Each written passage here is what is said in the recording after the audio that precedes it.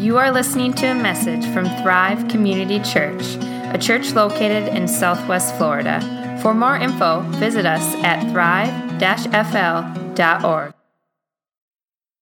All right, here we are. Yeah, those are some of our student leaders. Pray for us, right? No, it's great. It's great to see such joy, such fun, such excitement about all sorts of stuff. It's great to have you here today as we start in our second week of our Live It Up series, talking about what real life is like. And today it's fill up with the Holy Spirit. So before we begin, we're going to look at Ephesians 5. But before we begin, we want to pray because I need it today. We all need it, especially on this subject. Lord God, thank you so much for your love, your mercy, your grace. Lord Jesus, you said it was to our advantage that you would ascend, that you would go away, and you would send your Spirit. And so we pray for your Spirit to be here. The prayer that we keep asking, Lord, again and again, fill us. Fill us to overflowing with such joy that it's contagious. Bless this day, Lord. Bless all the churches in our area that are doing your work, your will, that are teaching your truth, your gospel. We pray for them all, and we pray for a movement of your Spirit in this county, in this area, from campus to neighborhood to business, everywhere, Lord, that you would, that your knowledge of who you are, and what you have done for us in Jesus Christ would flood this place like the waters covering the ocean itself. All this we pray in Jesus' name. Amen. Okay, so we're in Ephesians chapter 5, and you can see that you can follow it along on our Bible app. What's great, too, is our app as well. You can also find these sermons online on Tuesdays, and we are even live streaming today again. So hello, Ashland, Wisconsin, right? We know there's a couple people at Kyrie Knows up there that are watching as well. And so you can tell people, too, if they're sick or they're not able to, they can actually get connected with Thrive, either by live or I think on Facebook later on during the week. It's just there, and you can watch the whole thing. Because it's so good, you'll watch it again, right? Okay. It's on the app, so there you go. Okay, so we're in Ephesians chapter 5, verses 15 to 21. Look carefully then how you walk, not as unwise, but as wise, making the best use of the time, because the days are evil. Therefore, do not be foolish, but understand what the will of the Lord is. And do not get drunk with wine, for that is debauchery, but be filled with the Spirit, addressing one another in psalms and hymns and spiritual songs, singing and making melody to the Lord with your heart, giving thanks always and for everything to God the Father in the name of our Lord Jesus Christ, submitting to one another out of reverence for Christ. So today we're looking at, in our second week of Live It Up, we're looking at how we live it up when, as Paul says here, the days are evil. Do you have any question that the days are evil? Is it really even an argument anymore that we're living in difficult times? I don't think so. I think you can notice it all around you, that there is so much going on in our world, in our society, the chaos is happening that seems out of line, that this verse, this section makes sense. So Paul is saying, what do you do? How do you live? And how are you going to live when things around you are absolutely a mess? Okay? So how do you find when circumstances are tough, when you are struggling, or when you feel oppressed, or you are dealing with just being depressed, or that you just can't even digest what's going on? It's like, oh, I can't take it anymore. Where do you go for comfort? Where do you go for a refuge? Where do you go to find truth? Where do you go to center yourself? Where do you go for strength? And Paul says, don't be foolish, but be wise. Don't go towards the easy path, which would be, as he says, numbing yourself, like escaping in one form or another from this world. And he uses the example in this text of drinking too much wine, of alcohol. It's and that leads to dissipation, other translations say. It basically devalues you. It diminishes you. It doesn't add to you. It doesn't give. It just takes away. But be filled instead with the Spirit. Now, the verb tense for being filled with the Spirit in this text is, I know, you're probably such a grammarian, right? Did you diagram sentences in school? I know my son actually had to do that at the Christian school they went to, just like I did. I was so happy because it was such a pain when we did it. But that verse here, the Greek word for being filled, pleroma, is in the second person plural passive present participle. Say that, right? Second person is you, right? Passive means be filled. It's not like you do it. And plural means all y'all in Southern. All y'all, and being present means all y'all keep being filled with the Spirit. It's not a one-time, one-shot, boom, I got it, now I'm done, my tank is full. It's keep going back to that water fountain for a drink. Keep going back to the gas station for the fuel for your life. I love what Eugene Peterson in his Message, that translation, it's a paraphrase of this passage, how he puts it. He says it this way: these are desperate times. Don't live carelessly, unthinkingly. Make sure you understand what the Master wants. Don't drink too much wine, that cheapens your life. Drink the Spirit of God, huge draughts of Him. So when the day of Pentecost came, the Holy Spirit was poured out on the disciples in Acts chapter 2. And what was fascinating in it, you can read it through. Why does Paul talk about don't get drunk with wine, but be filled with the Spirit? Well, partly because on the day of Pentecost, the crowds that saw these disciples and these followers, 120 or so strong, they thought, man, they must be on something. They said they got to be drunk because they're so full of joy and exuberance that day. They thought, how nobody's like this except. And Peter says, no, wait a minute. It's 9:00 in the morning. This is not the time for drinking yet. No, this is the Holy Spirit whom Joel prophesied would come upon all flesh. Sons and daughters will prophesy. The young men will see dreams. The old men visions. On all flesh. It's the joy of salvation. It's the Spirit who cries out in our hearts, as Paul will say, Abba, Father, so that we know we are children of God, and it's the joy of being God's child. And these people were filled with the joy of the resurrection and the victory of Jesus Christ, and it overflowed that people thought they were on something. So it kind of begs the question about my life, Do I exude such joy and such peace and such just contentment and that people around me wonder what I'm on? What is he taking? I want some of that. Or is it the fact that we just so often, instead of being filled with this, just want a little sip, just a little taste, just, keep it under control? Or how about the fact that there are so many Christians that I've noticed, I don't know, maybe not you, but okay, I've seen them through my life that seem like they were baptized in lemon juice. They're so sour. Who wants to be like that? But the early church that exuded such joy and such love for each other, it just spilled over, and the Lord added to their number daily all those who were being saved, it says in Acts 2:42-47. So, the Holy Spirit, Paul exhorts us, be filled. And here's the truth. You're going to be full of something. You're going to be full of something. Everyone is full of something, or everyone is being filled by something. You keep getting replenished. You keep trying to find something. And here's the truth that St. Augustine, way back 1,500, 1,600 years ago, knew, and we still know today, is that there's a God-sized hole in each of our lives that only God can fill. We keep stuffing it with other stuff, trying to fill our lives with something, and it just doesn't quite satisfy. How he put it was this: Thou hast made us for thyself, O Lord, and our heart is restless until it finds its rest in thee. So people fill themselves with all the boy toys they can. People fill themselves with experiences and vacations or romance or with sports or with work or with everything, and yet hauntingly they know it just doesn't quite satisfy.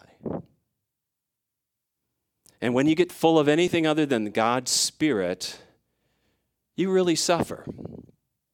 So, for example, you've probably seen people who are full of themselves. They're so big and everybody else is so small. Their entire discussion is about I, me, and myself. And they always are talking about their ideas, their thoughts, their looks, and they treat you as just something actually, to fill their needs. And yet, in the end, anybody who is full of themselves, maybe a little narcissistic, is really empty inside. I think T.S. Eliot in the Wasteland poem put it well. I don't have this up there, but where he said, we are hollow men stuffed with straw, just trying to stuff ourselves. And we, being full of ourselves, are actually empty and depleted. It's fascinating. Some people, though, are full of regret. They keep on shoulda, woulda, coulda on their lives. They are always kind of focusing on what they didn't get to do or didn't do, and they should have done and could have done and would have done if only and when. And they really, when they're focused on regret, are really focused on themselves in kind of a backhanded negative way. Other people might be full of bitterness. That is, they basically are struggling with just, life is such, I got stiffed again. I didn't get what I needed. I should have had. And they keep comparing themselves and feeling like they didn't, and they keep score. And they keep tabs. And they can't let go. And they don't move on. And they keep stuck. You're going to be full of something. And maybe, even like one step farther, you could be full of anger. And you get so caught up in having to have things my way, just right, a sense of justice, and that you even think using anger and intimidating other people and pushing people around is the way to get ahead and get what you want. And yet, each of these are self-centered ways of trying to fill yourself up, and you still remain empty. I like how C.S. Lewis put it about all of this. It's kind of hard to hear, but it's true. He says, hell begins with a grumbling mood, always complaining, always blaming others, but you are still distinct from it. You may even criticize it in yourself and wish you could stop it, but there may come a day when you can no longer. Then there will be no you left to criticize the mood or even to enjoy it, but just the grumble itself, going on forever like a machine. It's not a question of God sending us to hell. In each of us, there is something growing which will be hell unless it is nipped in the bud. Ouch. So, being filled with the Spirit, as Paul talks about in this passage, is not simply adding a little zest to life to make it just a little better. It is absolutely essential in order to live it up, to have a real life. Jesus put it this way when he was talking to the crowds. He said, "It is the Spirit who gives life. The flesh is of no help at all. The words I have spoken to you are spirit and life." Paul, in this text, is not suggesting you might want to be filled with the Spirit. It's actually a command. All y'all be filled with the Spirit. Because it is so absolutely important. It's the only way to truly live it up, to truly be alive. So the question, I guess, now is how? How do you get filled with the Spirit? Okay? First, like I said, it's second person, plural, present, passive participle, which means it's not a one-time event. It's not like, ooh, I get it now, and I better get it now, and it's got to be a crisis to have the Holy Spirit. No, it's an ongoing, ever-flowing, ever-needing to receive the Holy Spirit every day of my life. That's the prayer. Martin Lloyd-Jones said it this way: it is a state or a condition in which we are to always live permanently. Okay? So when Paul describes it, it is that I habitually live every area of my life conscious of the Spirit's control and aware of what I need from the Holy Spirit, that I am focused on God's kingdom, focused on His will, focused on others, focused on serving, focused on and receiving every gift from God and giving and responding as a result. It is not necessarily a dramatic experience. It can be dramatic at times. There are times when it can be the fullness of the Spirit comes upon you, when you are just amazed at God's love and grace and mercy. And other times it's just a replenishing, a quietness. But it's the constant need to be in God's presence and to be filled with the Spirit and then living in the character of the Spirit by the fruit of the Spirit. As Galatians 5 says, the fruit of the Spirit is love, joy, peace, patience, kindness, goodness, faithfulness, gentleness, self-control. Against such things there is no law. Okay? That's what starts happening. So how yet? How? Second person, plural, present passive participle. All y'all. It's a communal thing. It's not something you do alone. It's not where I just kind of look into my, like I said, I think last week when we talked about look up, it's the fact I look outside of myself. I don't go into my interior and just find, the present. I look to you, O Lord. I look outside of myself to receive from God all that He has as a child looks to a parent. And so it's communal as well. And we see the rest of this passage when he says, be filled with the Spirit, then he gives us 4 participles. It is diagramming sentences this morning, isn't it? That are dependent on that. It says, be filled with the Spirit, and the how. Okay? The first, addressing one another. It's that the role of Scripture is such that we speak to one another God's word. We encourage one another. We are connected to one another. Wherever 2 or 3 are gathered, Jesus says in His name, He is present. So it is in my relationship with you, when I hear God's word from you and you hear it from me, boom, I'm being filled by the Spirit. Secondly, he says, singing, making melody in your heart. That is, worship itself is a great place. Music is, I think Martin Luther said, the handmaiden of the gospel. That is the one who, it just man, when the word is put to music, it gets into my inner being a lot quicker, and it makes a difference. We don't worship just because it's entertainment. This is not entertainment. This is exalting our God and also being open to Him. It opens us up to the reality of His presence by singing and making melody in our hearts to each other. We were made for that. Thirdly is giving thanks. That my focus is on what God is doing and how He is acting, and that gives me the right perspective about all of life. My whole attitude of thankfulness starts to be, people love being around people who are thankful. Have you noticed it? And people who are kind of like, not so much. And finally, and this one I know, we sometimes don't see it, it's cut off from this passage, but it's another one, and that is submitting to one another. Okay? That is learning from each other, giving preference to each other, as Philippians 2 says. We are to be teachable and living in community. I am much more myself when I am with you than if I'm alone. Christianity is not a me-first religion. What do I need? What do I want? What do I get? It is a we religion. It is a you are preferred, and we together, faith, relationship with Jesus Christ. Here's another kind of facet of this passage. Ephesians 5:18-21 is parallel. It's almost like eerily parallel to another passage in the book of Colossians chapter 3:16. See if you can see this. It says this, let the word of Christ dwell in you richly, teaching and admonishing one another in all wisdom, singing psalms and hymns and spiritual songs with thankfulness in your hearts to God. You get it? You see all the parallels there? Now, it's amazing. So you've got the same kind of passage, but one it says, be filled with the Spirit, and the other says, let the word of Christ dwell in you richly. You know math, right? H.A. Ironsides observed it this way. It's an old rule in mathematics that things equal to the same thing are equal to one another. To be filled with the Word is equal in result to being filled with the Spirit. Then it should be clear that the Word-filled Christian is the Spirit-filled Christian.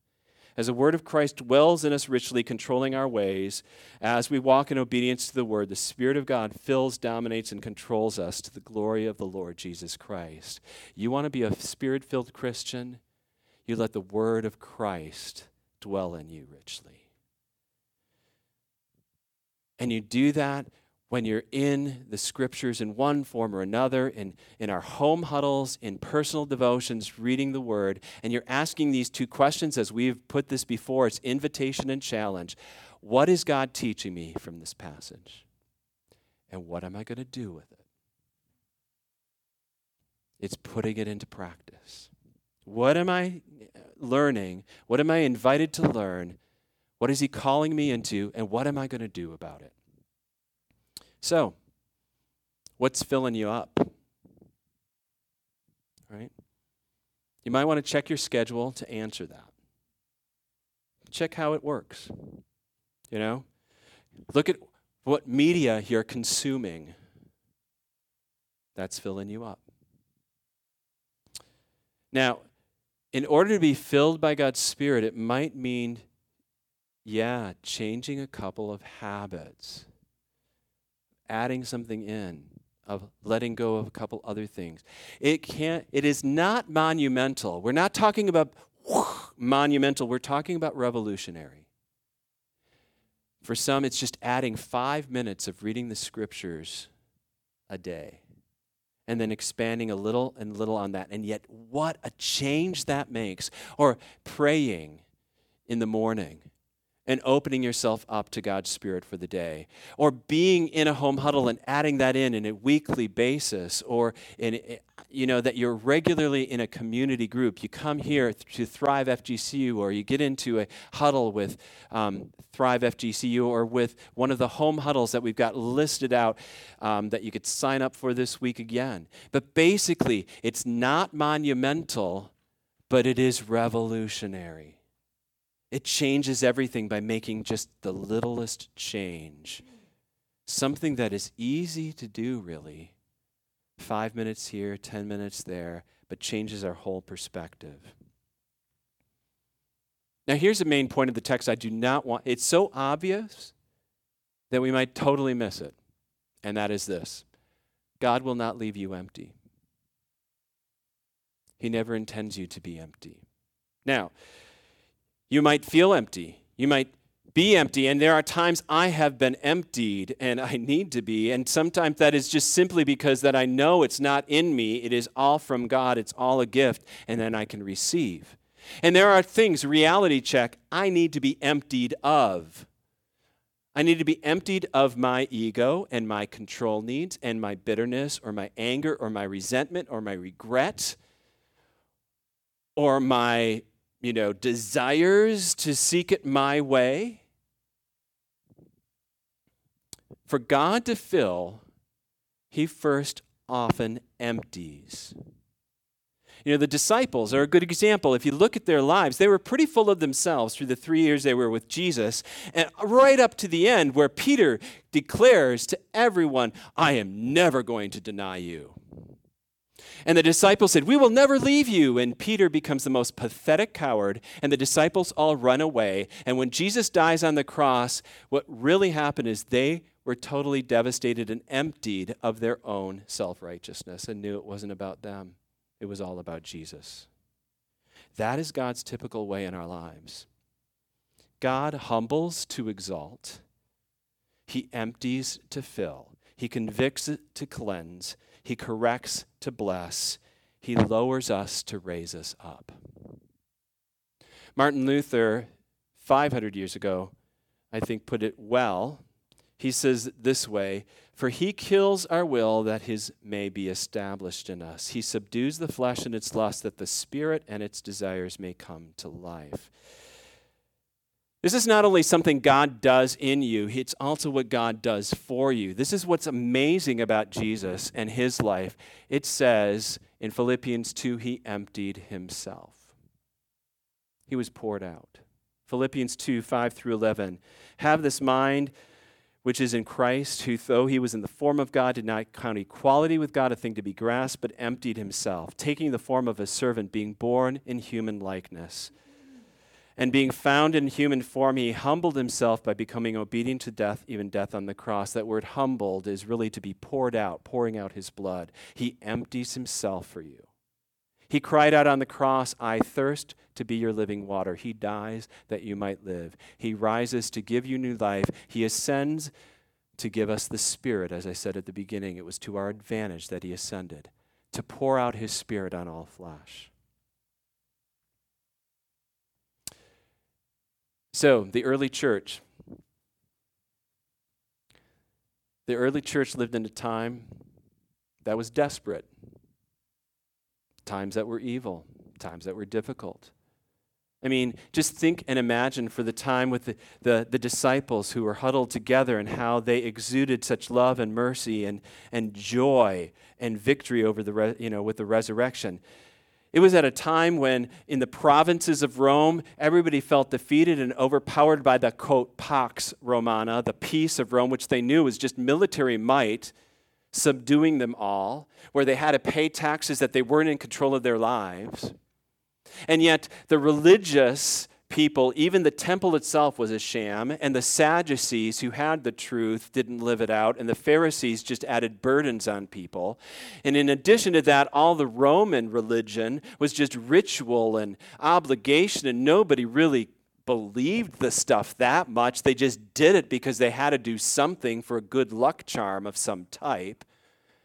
Just going through the motions. And then everybody seemed to be, and the best they could talk about was kind of a netherworld of shadowy existence. They weren't sure what it was. And then on comes the scene, a group of normal, everyday people who are filled with such joy and love for one another and service and a truth.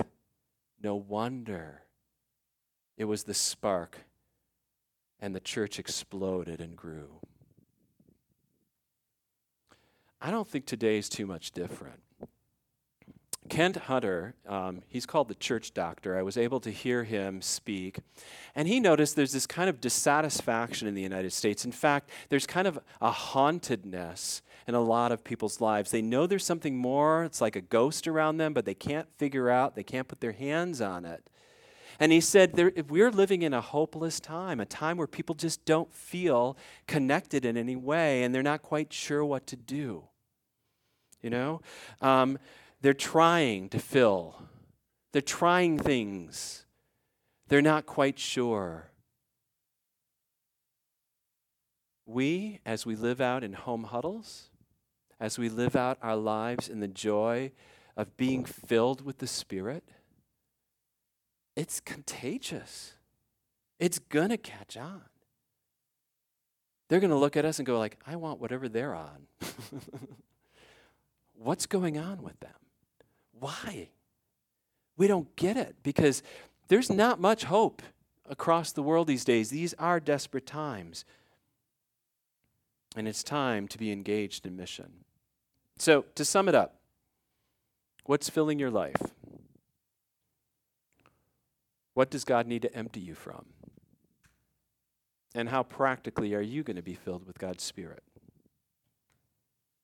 Now, maybe you've heard about Jesus for a long time, and it's always been kind of out there, information. Maybe you've never really taken it in here. That's the Holy Spirit's job. He takes the reality of God and brings it home so that we cry out, Abba, Father, yes. Well, today is a great day to say yes. A great day to receive and be filled with the word of Christ dwelling in you richly. And for us who may have received it before, today's a fantastic day to receive it again and again, and to receive more and more of the Spirit and be filled to overflowing. So I think this is a time to pray. And to pray for practical as well changes just the just not monumental, but revolutionary changes so that we are filled by the Holy Spirit and we live it up. Let's pray. Lord Jesus, we need desperately your Holy Spirit, that your word, your life would live in us richly. Fill us now, Lord Jesus. For those who may have never said yes, Lord, we thank you that right now you can fill and you will fill us with the hope, the joy of the resurrection, the joy of salvation. For us, Lord, who've gotten a little dry and wearied and emptied, we pray, fill us again. Lord, and for us who are full of ourselves or full of stuff, junk, things that don't satisfy, empty us, Lord, right now, that you may fill us with your goodness, with your truth, with your mercy and grace. Lord, we pray for our home huddles. We thank you for the homes that are open, for the lives that are being touched. We pray that you would move us to consider, to be a part of it, that this would be the spark in this area, that Thrive would be just one of the sparks in this area for an explosive church growth, that many may come to know you, Lord Jesus, as in Acts. All this we pray in Jesus' name. Amen.